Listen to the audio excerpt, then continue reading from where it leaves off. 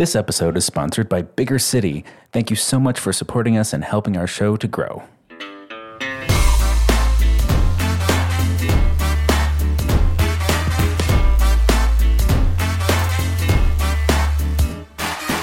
Hello and welcome to the Big Fat Gay Podcast, where we talk about the things that are weighing on our minds. I'm Dan Oliverio, author, public speaker, and chubby chaser, and today I am a sedate boy in gray. It is a gray day here in Los Angeles, which is kind of nice for the summer, although it's very warm because it's Los Angeles. But yeah, it's going well. It's going well, everyone. Going well, and I'm very excited for something we're going to announce a little bit later. Ooh, how mysterious. I'm Trevor Keyzone. I'm a super chub. And I don't know, I am a gray LA boy today. It's, we're not in August anymore. So it's September and it's a little gray. I mean, that's okay. My name is Michael Willer. I'm a chubby chaser, and I am a shockingly acclimated boy because we're no longer in the 120-degree heat. And so I unironically said yesterday, wow, it's really nice outside. It's only 80 degrees. And if you know me, that is yeah, a lot of people would love that. Yeah. Hey there, I'm Don. I'm a big chubby guy living here in sunny Hollywood. And today I am a kind of thirsty boy because I forgot to get something to drink before we started recording. But I shall soldier on because we are determined here for your entertainment and we will soldier through. Dance, monkey, dance. Yes. That's my monkey Once dance. again, bringing the weird vibes to the episode. You're welcome, everybody. This is what happens when we record 15 minutes after I wake up and my bed's still right next to me, just calling my name. Literally calling your name. That's that sound we hear. It's the Big Fig add-on. Welcome to the show, everybody. Thanks for joining us once again in your... We haven't brought up the listener driving in the car in a long time. I want to go back to them for a second. How are you doing, listener? Have you made it to your destination yet? It would be really weird if you did, because that means your drive was about 45 seconds and you have no business listening to a podcast. Just saying. We would like to say thank you to our supporters on Patreon. They help keep the show going. Thank you very much. We do all kinds of fun behind-the-scenes content there. Check it out if you would like to support the show. And we also are sponsored by Bigger City. We know you hear that at the top of the show, but we like to say it ourselves anyway because it's a much appreciated sponsorship. Thank you. Yay. And minisode, right? So Dan and Trevor, Yes. question mark, what's it doing a gonna be? minisode. Yeah, we hardly ever talk to each other. So we thought we'd record it as a special event. We're going to be talking, I don't know, we're about to have our 7th wedding anniversary. We are. Aw. Ooh. So I don't What know, is the 7th anniversary? Rabbit's feet. wood, I think? Is it wood? I thought wood was something else. I don't know. We'll find out in the minisode. Yes. Yeah, it's going to be fun. That sounds excellent. We haven't had one with you guys in a long time. Yeah. Copper and wool. Wow. Copper and wool. I just looked it up. Copper and Oh my wool. God. Okay, So like I like steampunk copper. sheep. Yeah. I'm just I love picturing the a sheep idea. with a rocket pack and a headset with a reticle on front. Okay to go. Someone will get that reference. We have fun here. So we are also taking a small break. Not a full hiatus. We've done a month in the past. Not quite that much. Because, Dan, I think you might want to announce this yourself. Yes, voy a España. I'm going to Madrid, and I'm going to Madrid in the first 2 weeks of October, and we just didn't want to try to record while I'm in a foreign country. Yeah, that might be a little tough. I think that would be a very special kind of hell. Scheduling that, and I can only imagine what the delay would be like with you on another continent. Oh, God. Yeah. Everything sounds like a CNN broadcast. Not to mention it's a 9-hour time difference. Yeah. No. So we're going to take those 2 weeks off. So to get the exact dates right, listener, your last episode before the break will be on Wednesday, the 27th of September. And then the next 2 Wednesdays, we will be off, coming back on October 18th. And that's when we're picking back up. So not too long, not too bad. And we're all very excited to hear about Dan's trip. I'm sure he'll come back tanned and Spanish speaking. all Hispanified. Not like you couldn't get a tan in SoCal. I guess I didn't think that one through. Yeah, right. If you live in Los Angeles, you don't go to Spain for a tan. Well, on that note, let's just...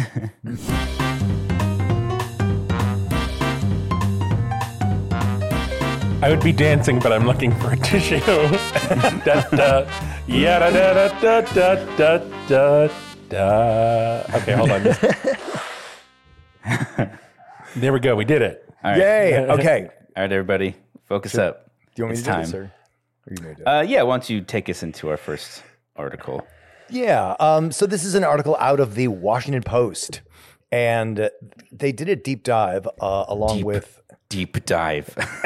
It's a very dense article. It's a very long article. It's very Oh my God.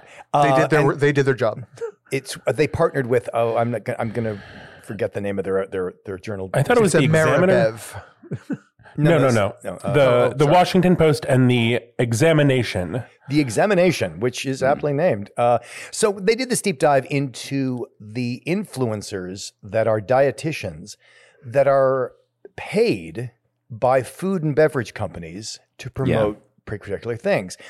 And here's the thing. So, of course, if you're an influencer and you're receiving money for something, you're required to identify such on your post.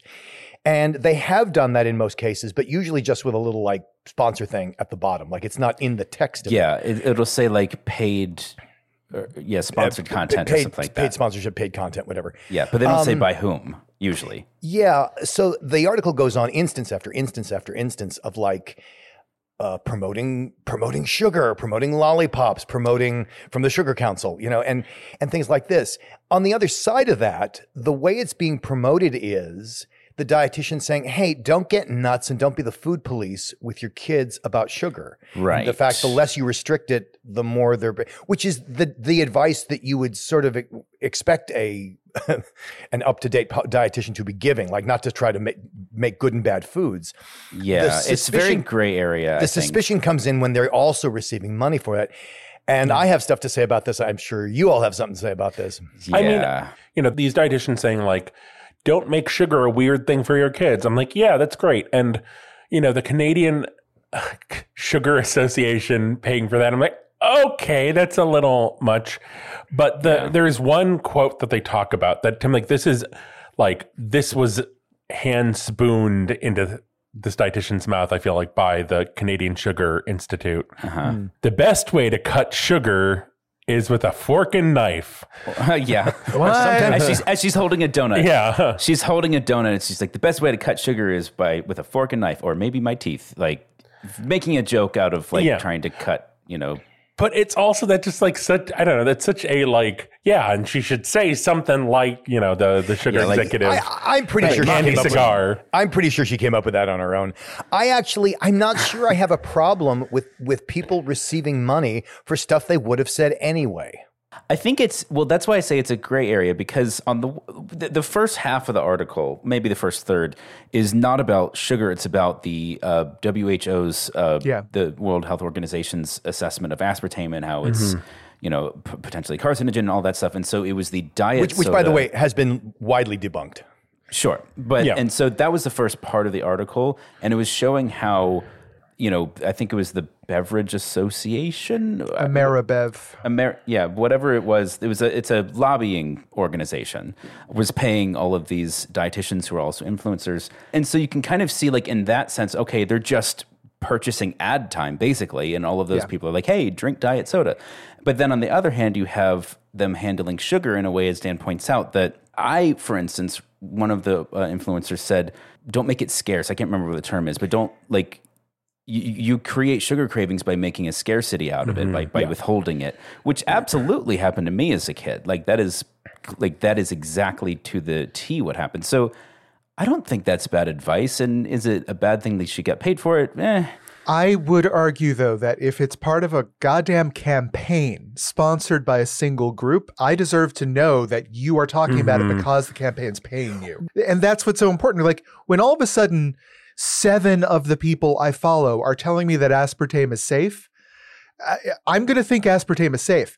If I'm being notified that they're all talking about aspartame right now because studies have come out saying that it's unsafe and they're disagreeing with those studies, like that means something. If 7 of them are being paid to talk about it, I deserve to know that so I can go find out why. Yes. And I think in almost all the circumstances they did. The question is, how visible was that notification? That's the opposite from what the article said. No, it because was 11 out of 37 where it said that they were part of the campaign. Or something like that. Well, but I think, but even with the little, I think at the bottom, like the icon or the thing, like paid endorsement. They have to say it's a paid post. They don't have to say by whom.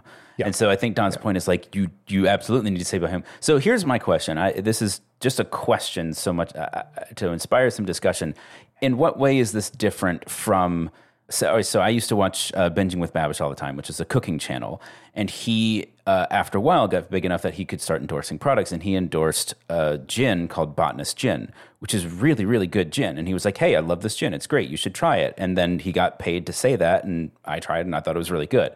So he believes in the product. He gets paid to say something he was already going to say, which kind of goes to what Dan's pointing out, which is if this person was already inclined to say these things, is it a bad thing that she got paid to say it? Timing is everything. If they're all talking about it at the same time because someone is paying for them to talk about it right now, yes, I think I deserve to know.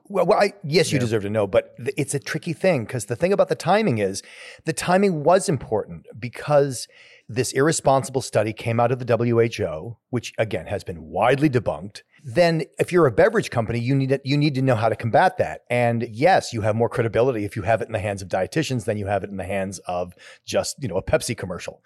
So on the one hand, the dietitians know that it's disinformation. They want to say it's disinformation. And yeah, maybe they're pushed to do that sooner than later because they are getting funded.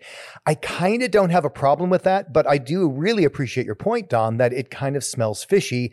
And then it comes to the thing of, well, if it is combating disinformation, like for example, if there was a thing where an influencer said, don't believe that the election was stolen, and that was sponsored by the Democratic Party, I tend not to believe the combat against the disinformation, even though it really is disinformation. It just becomes disinformation about disinformation. It tends to spiral, and maybe that's just where we are. I don't know. I mean, my thing is, I think I am always dubious of sponsored posts. And I think in this case, I'm conflicted because I do believe that some of these dietitians believe the message they're sharing in these sponsored posts.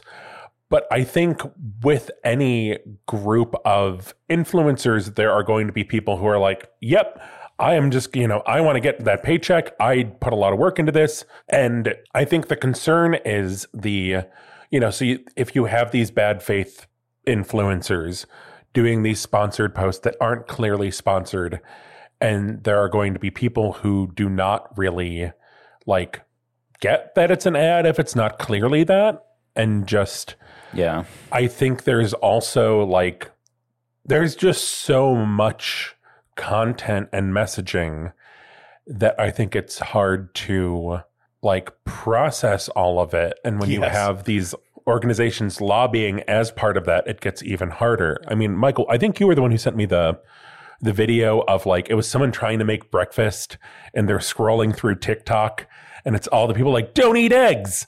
And so they put away the eggs and it's this other thing of don't have bread. Bread's going to kill you. And and then it's no, you should be eating eggs. So they go back to the fridge and get the eggs back out. Yeah. Yeah. It just sort of illustrates that, people are going, ultimately, if you're following an influencer, don't take what they say to heart. That's a platform for them to make a living saying things. I think you should always bring a sense of pessimism to whatever it is that you're being told by an influencer, whether or not it's a paid post, by the way. And certainly if it says paid post underneath it or whatever, I like Trevor, I tend to scroll past those, honestly. I tend to not even look at those. In fact, I'm off Facebook and Instagram entirely. But before that, and, so if you have a dietitian who's an influencer, for my money, you've already lost your credibility. Like if you want to, if that's where you're going to like create your platform, my sense is like, don't put too much credence into what they're saying regardless, but maybe that's just me. Well, then it kind of comes down to who's paying them, because if I'm paying them, then I'm the customer. Like if I'm paying my dietitian, right? Right? Versus is Ameribev paying my dietitian. I think the entire pharmaceutical industry has already disproved. Like they're already paying your doctor. Yeah, they're already paying my doctor. Right, exactly. Yeah. So it's just sort of the state of the world right now. So we're saying that the answer to this is we're all fucked. Yeah, it's systemic. It's really just systemic.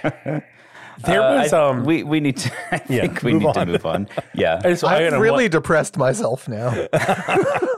I have seen there is a YouTube person I used to follow, and she was such a blatant shill for like anyone who would give her money, but it was in such a way where it's like I almost feel like she didn't read the copy before she started recording, because there was one time it was like a very like, this is clearly a conservative group that is trying to radicalize people. Mm-hmm. And she was like, and they sponsored my video where I'm going to make, this dump cake.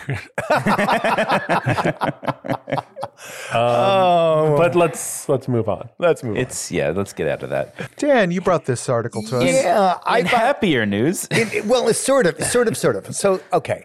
On the one hand, the famous, I had to resist the urge to do this in Spanish, the famous Colombian artist, Fernando Botero. And you might know Botero from his, as he would call them, inflated, voluptuous, luscious figures. So this would That's me, baby. That's my boy. So, and in popular culture, like, Botero would never say they were fat. He would say that they're exaggerated sensuality. And so you have like the fat bullfighter and the fat ballerina. And it was really interesting. And I thought that in a lot of the obituaries, one of the things that was brought up is, I think in fat world, everybody sees Botero as pretty positive and non-controversial. Like, yeah, he does really great paintings of stylized bigger people. Mm-hmm. But what's key is that he was in many corners of the art world absolutely loathed. His paintings were loathed precisely because they painted these figures, precisely because he made them accessible, precisely because people loved his work and it sold very well. Mm-hmm.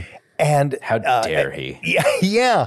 And what I think is the important issue, like why bring this on the podcast aside from, he painted larger people. And I think the other thing that is so on brand for us and what we talk about is that there was controversy in the subject matter of whom or how he was painting.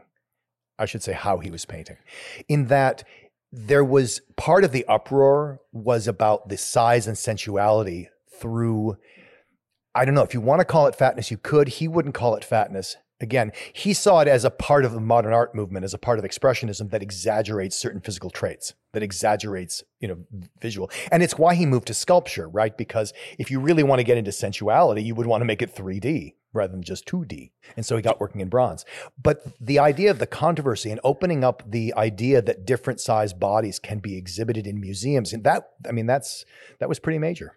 Yeah, I really like, so there's a quote in this article from Godfrey Barker, who's arts writer in the London Evening Standard back in 2009.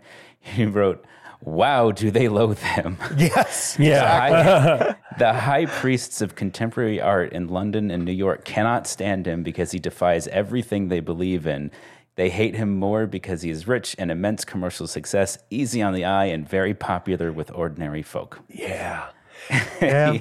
Can you, with a smile. It looks like you have the article right in front there. Can you scroll down to Erica Jong's quote, if you can find that? Let me see. Yeah. So Erica Jong, in case people don't know, is a rather famous novelist and sometimes critic.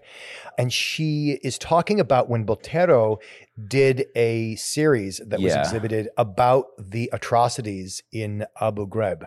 Yeah. I had never seen those before. They're powerful. Yeah. And can you read that quote, Michael? Yeah, I've got it. She said, when we think about the Colombian artist Fernando Botero, most of us visualize his roly-poly people flaunting their fat, their fashionable headgear, their cigarettes and cigarette holders, their excess. I never thought of these as political images until I saw Botero's Abu Ghraib series. I see all Botero's work as a record of the brutality of the haves and the have-nots.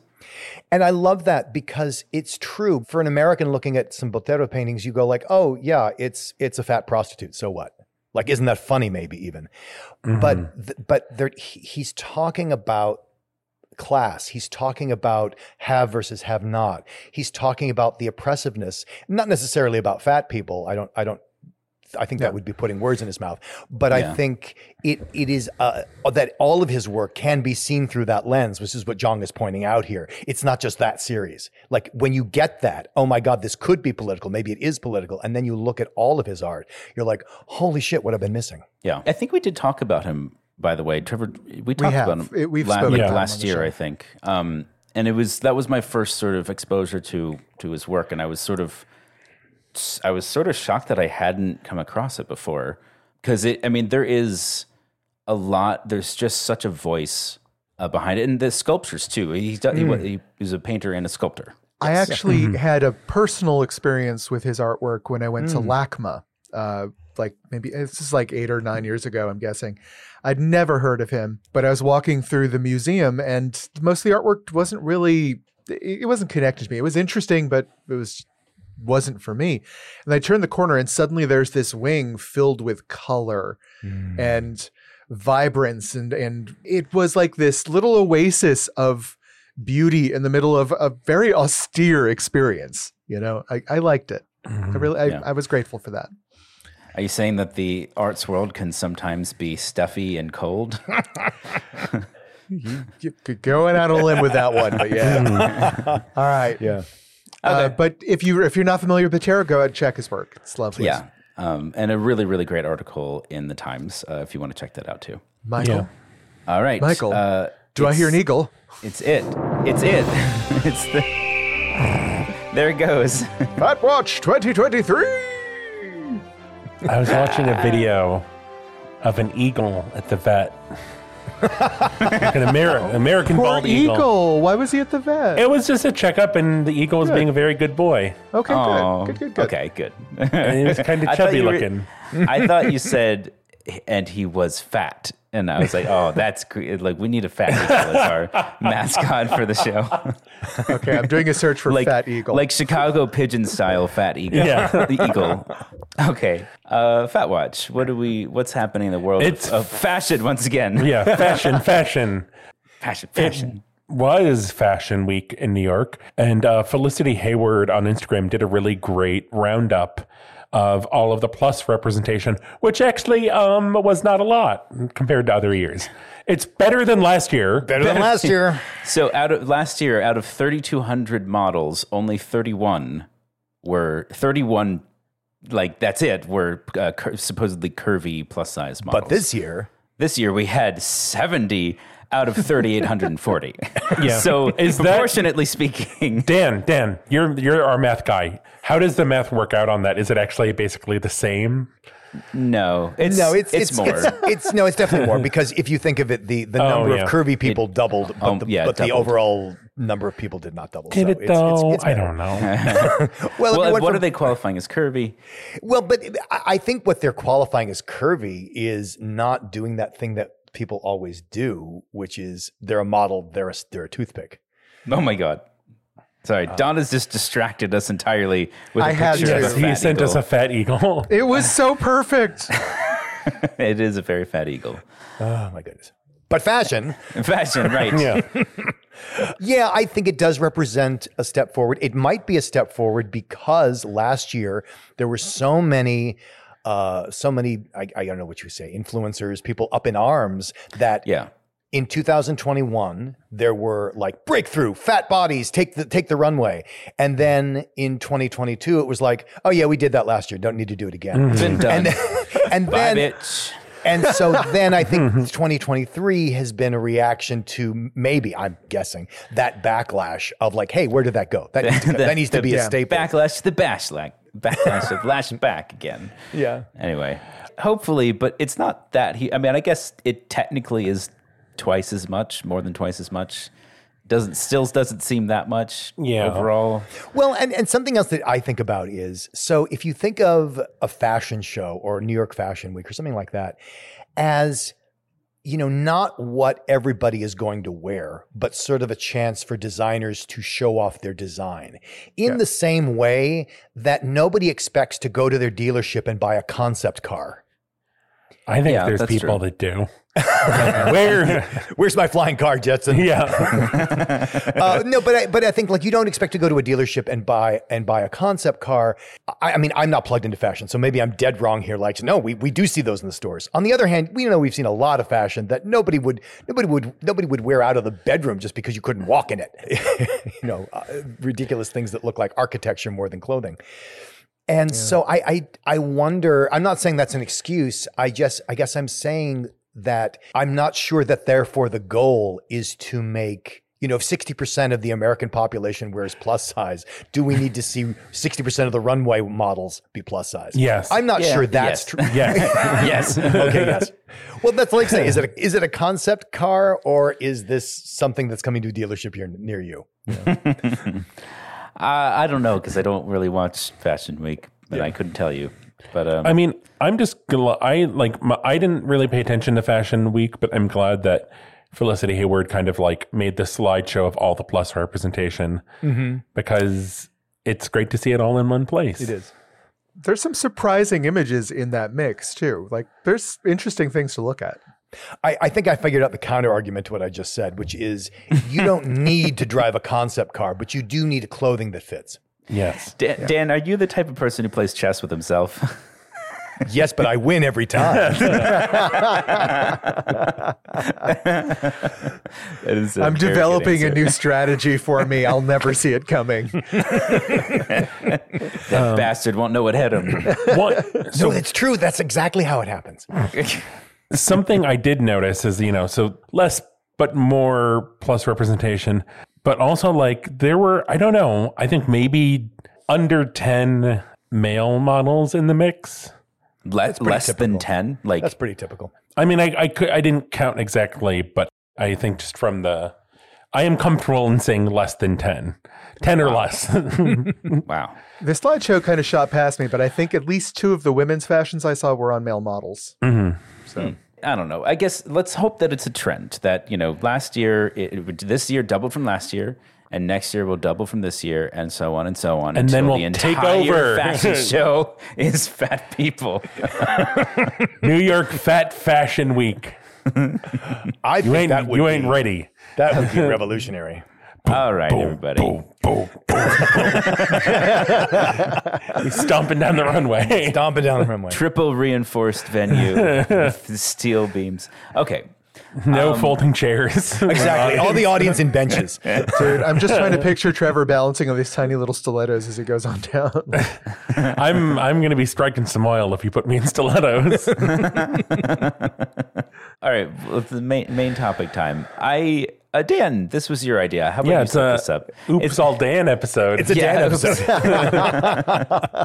Some people may know that I also teach writing and dramatic writing and things like that. And something that came up in my class that I'm teaching was some experiences, just this idea of when people see you as something that you don't see yourself as, but not necessarily in a bad way, right? Like the teacher who sees you as a writer and you're like, oh, I guess I'm a writer. Or the date who sees you as beautiful and you thought you were just getting by. Mm-hmm. And how that changes. And, and the other characteristic I know about these things is that it usually means nothing to the person. Like if you said to them, you said this to me, they'd be like, oh, great. Mm-hmm. But, you remember it 20 years later. They don't remember it 10 minutes later. Like to them, it's just like, oh yeah, you're going to be a great writer, kid. Or, wow, you're really beautiful, and you're naked. And so I thought, do we have stories of that? Do people have experiences of that? Mm-hmm. Well, that's how I got started as a writer, actually. Was being accused of plagiarism in high school by a teacher.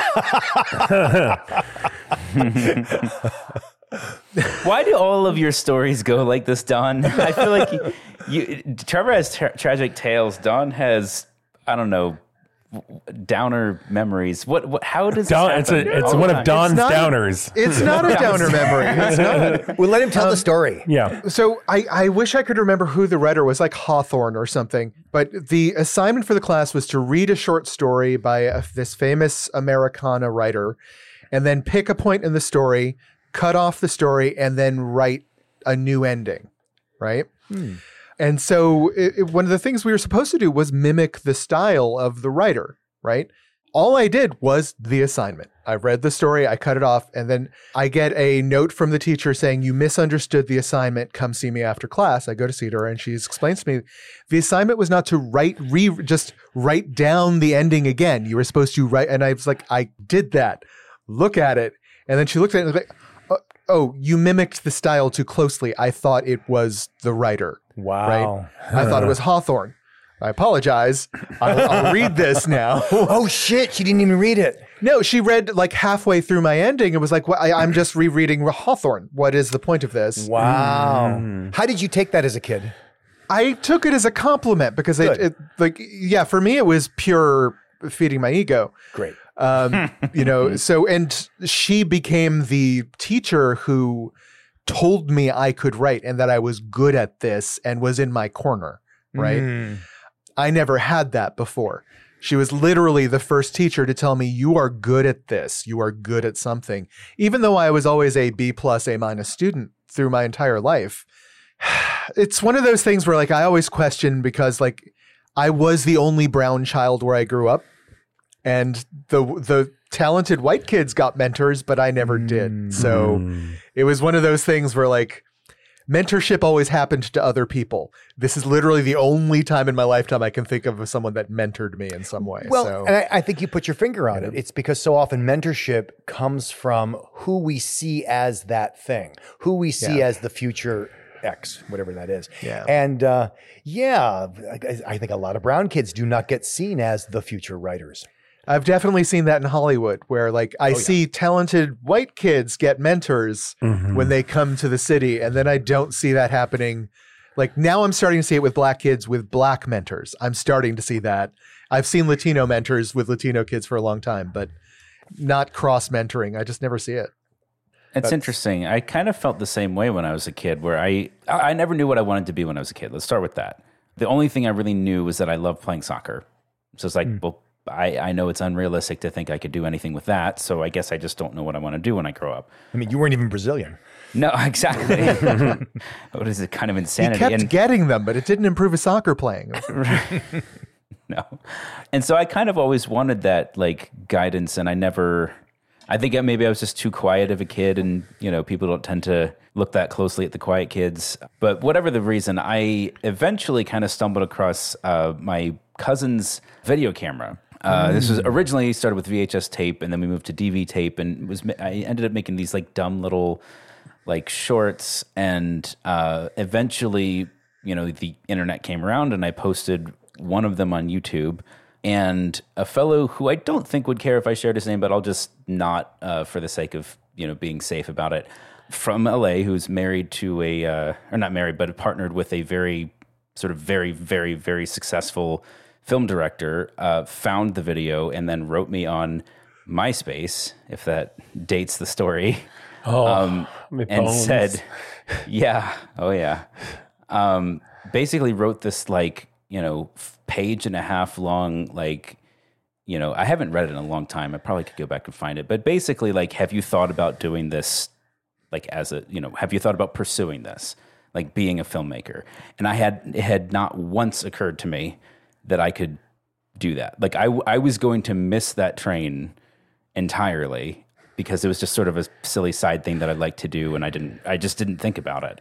And it totally shifted my entire perception of myself. And I was like, I wouldn't even have to be quote unquote successful at it, because if I went and tried that and got somewhere with my life pursuing that, I would be happy. Like I would be really, it was just like totally open a door for me that I didn't even know existed. It was like behind a tapestry in the room that I was standing in. And I was like, how did I get in here? There's no doorways in here. It's like, here you go. Like, and it was somebody who saw me as a filmmaker when I just saw myself as like a dumb kid with a camera. Yeah. And that, like, much like Dawn, that has shaped my entire trajectory of my life ever afterwards. Like, you have a career in writing, I have a career in filmmaking now. Like, those moments really matter.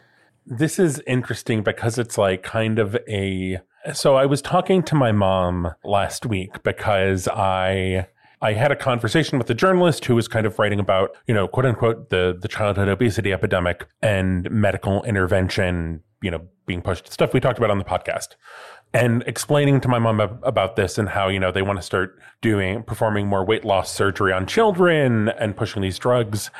And she was so horrified. And then we're just talking about, you know, me being a fat kid. And she was like, well, you weren't a chubby kid. You were cute. I mean, boy. You were. No, it went from you weren't fat, you were chubby, and then you were chubby, you were cute. You weren't fat, you were chubby. Well, you weren't chubby, you were cute. And I was like, I mean, I think I was both. She's like, well, yeah. And just like this whole, really just like struggling with it, and then ended up even calling back to be what was the call back for? I think the call back was well, you weren't fat, but I guess you were chubby. It's a minor concession, just a little this concession. whole like really.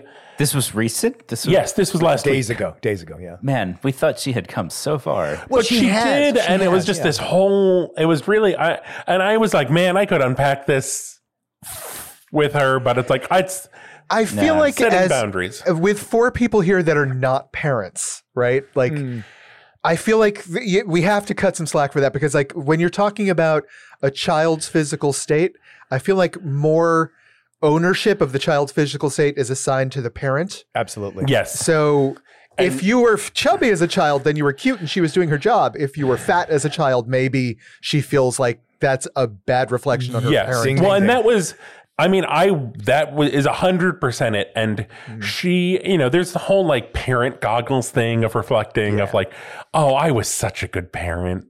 And it's like, I want to hear what Michael has to say, because he is.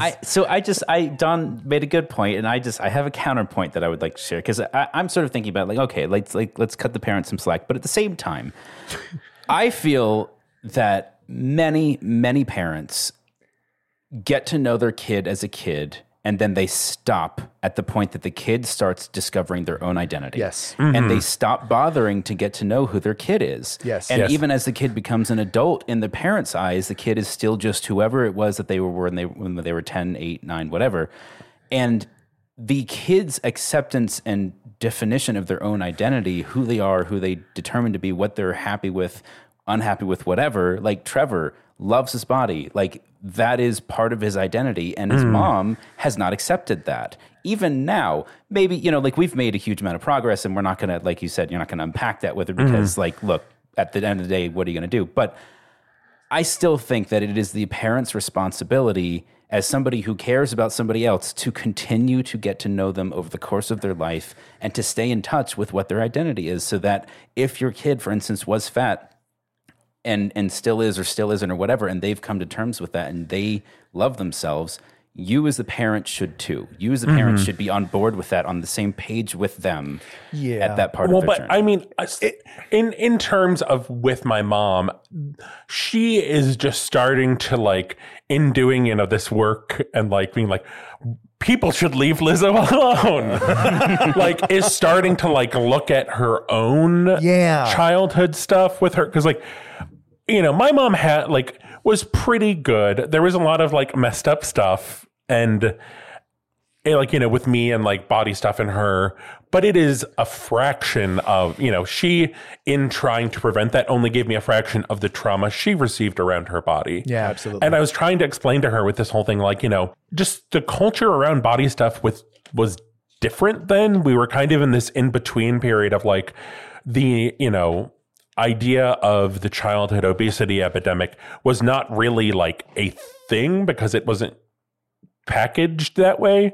But I was like, you know, if we were just kind of, you picked up, you know, you and me and dropped us now, and like, you know, even my doctor, like it would be 100% different in terms of like how my doctor treated me, how, you know, like I'm like, the doctor would be having these conversations with you of like, maybe we should consider weight loss surgery. Maybe we should, consider these drugs. And like just trying to get my mom to like see, like, just because you're looking back with this kind of nostalgia and like, oh, but you were so cute. And I don't want to say that you were cute and fat because she has 70 years of weird body trauma. Yeah, when I do seminars for sometimes with straights and with parents, one of the things I see a lot is that mentality of, you weren't fat, you were cute, or you're not fat, you're beautiful, or because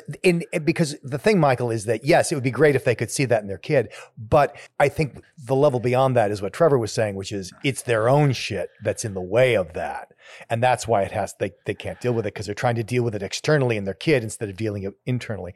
The thing I wanted to say was that when I watched Trevor going through this, because he was having the phone call across the room from me, and Don, the first thing I thought of was you and your mom. And, we talk about how, this is kind of a funny, low-level story, but I was thinking, how much would Don give today if that were the problem between him and his mom about his body? I'd pay money for it. Exactly. Like if your biggest problem with your mom was like, she's like, oh, you weren't chubby, you were cute. Yeah. Oh my God. You were chubby and the devil. Yeah, exactly. I mean, what a game changer that would have been in your childhood to have it that good, Mm-hmm. In my head, it's just immediately like, you know what, Mom? I wish I were the devil because I could have gotten so much cool shit done. I'd like share your story with class. I was thinking about how I got into writing. There's a lot of writing here, but the major thing is that like I never would have dreamed ever in my life that I would write like a 300-page book about the chub chaser scene and about the psychology of chasers and all that.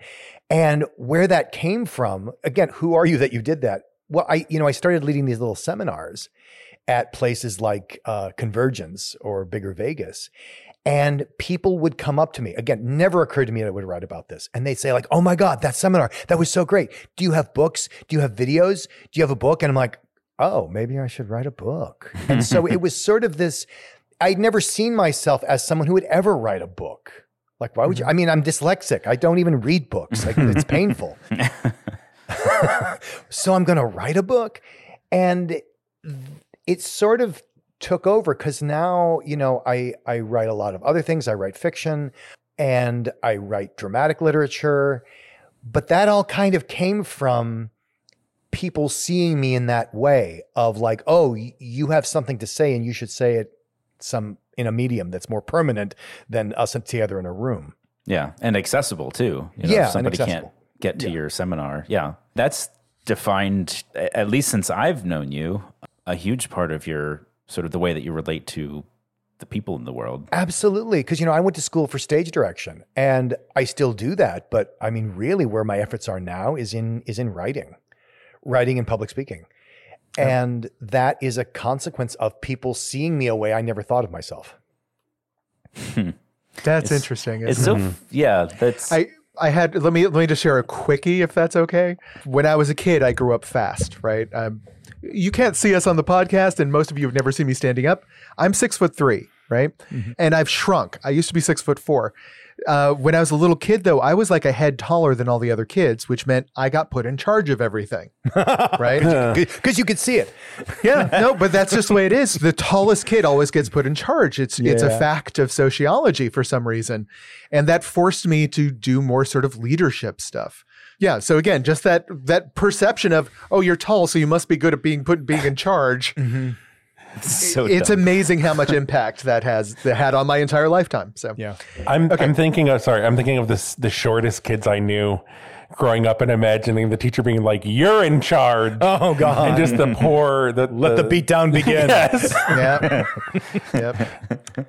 Yeah, maybe that's part of it is like the biggest kid can't get attacked by the other kids physically. Well, but it's also other stuff. Like I would notice, because I taught test prep. And so there's a kind of profile for the person who's preparing for the GRE.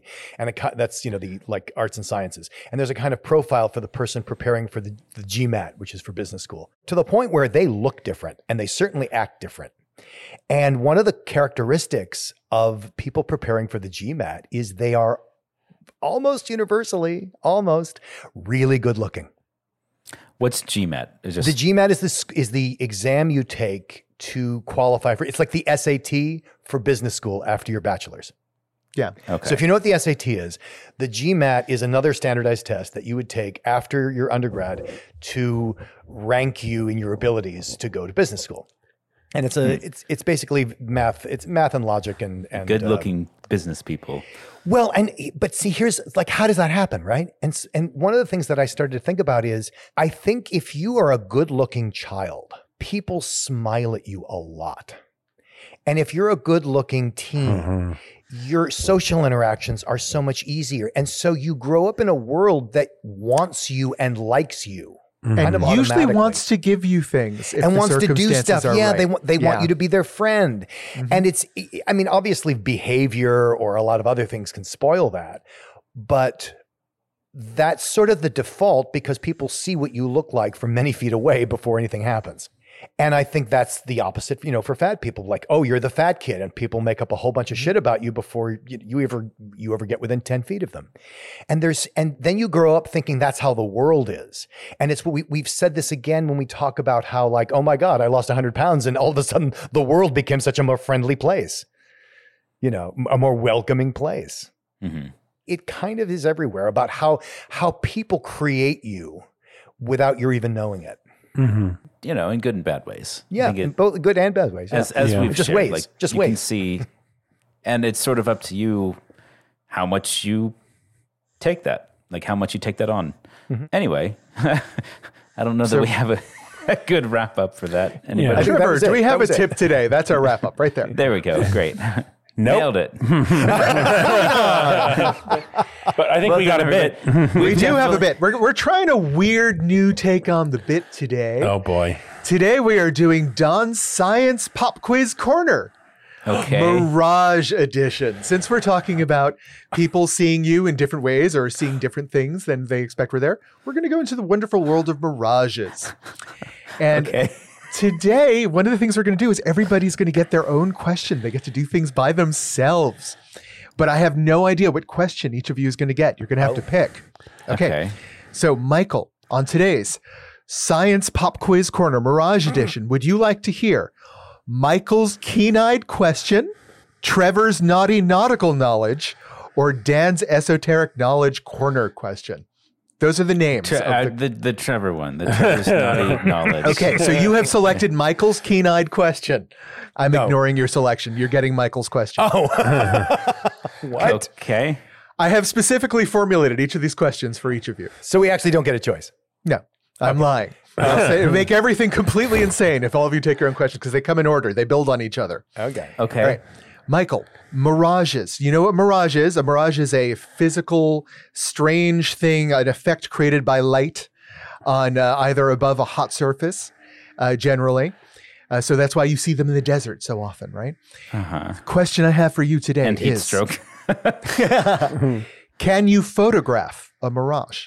I don't think so, no. Because I think you can photograph the heat waves that distort the air, but I think my sense is that a mirage of actually seeing something is hallucination brought on by heat stroke, and I don't think you could photograph that. Gotcha. Well, in fact, the correct answer is yes, you can. It is a physical bending of light by heat and cold in air, differences in air. So right. Well, hold on though. As you've like a mirage is when you're seeing something that isn't there. For example, water over right. Sand. That's what I said about the heat waves. Like you can photograph that. Okay, but the way your eye sees it is the way it will photograph because it is an effect of the light. Okay. Yes. Yeah. Okay. Keep going. Trevor, your question is Trevor's naughty nautical knowledge. Yes. Right. Everyone knows that there are mirages over the desert, but are there mirages over the ocean? Yes. Yes, that is correct. Because basically, and all of these questions are building on each other. So we're getting to Dan's very difficult question. Oh dear. So a mirage is created by a band of temperature that is topped by a different band of temperature. So above the ocean, you have cold water, and then when the air heats up, it creates various illusions above the water. So Dan, your question, Dan's Esoteric Knowledge Center. Oh dear. Is there a difference between hot mirages like you get in the desert and cold mirages like you get over snow or the ocean? Difference. Yes, but gosh, because it depends which way. It's because of the temperature gradient, it would have an effect on the refraction angle and which way the light bends.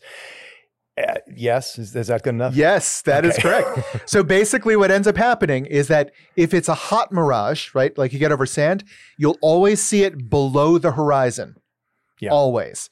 If it's a cold mirage, it lifts what you see above the horizon, making it look like things are flying. Right. So that's why we have all of these legends of flying ghost ships. Oh, is because of this because that would happen this at mirage sea. Effect. Yes. It literally lifts ships on the horizon above the horizon, so it looks like they're flying. Oh, that is cool. That is cool. Yep, and you can photograph that. So we have lots of pictures of it. It's fascinating. I love this stuff. Yeah. I was doing research on mirages, and I just went down this rabbit hole. All right. Yeah. All right. Now this is for all of you. The person who I think I'm going to give an advantage to Dan because I was very impressed by your answer. All right. So don't this fuck final with the physics question, major. We're doing this on Price is Right rules. Dan, you're going to get to answer first. Okay. All right. What is the biggest mirage photographed to date? What does that mean? What do you mean? Physically, the size of the mirage, what it appeared to be.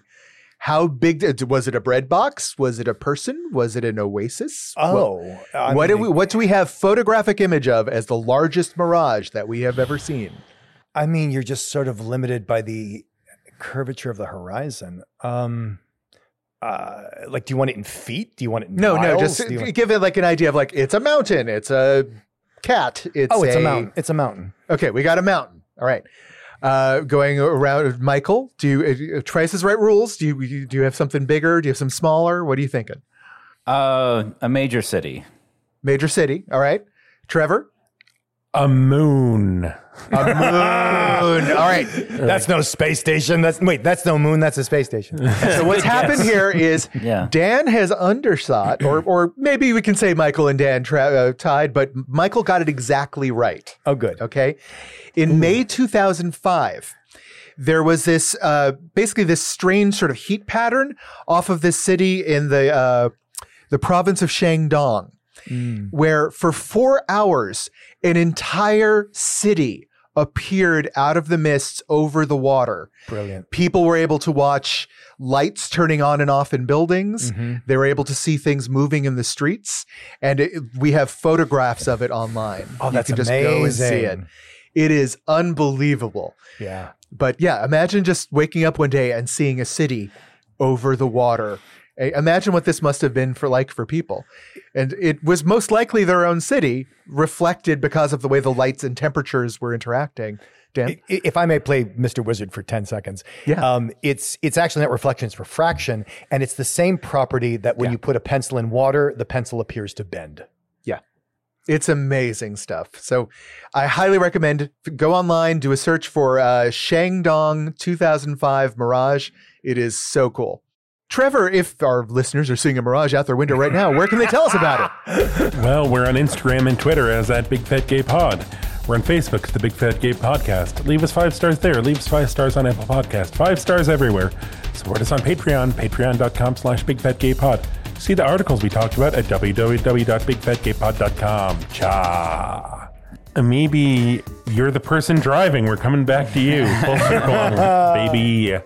And you see a mirage, and it looks like Michael, and the mirage is getting bigger. And it's not a mirage, it's him, and you're about to hit him, so... Watch out! Watch out for me! You don't watch out for us, I watch out for you.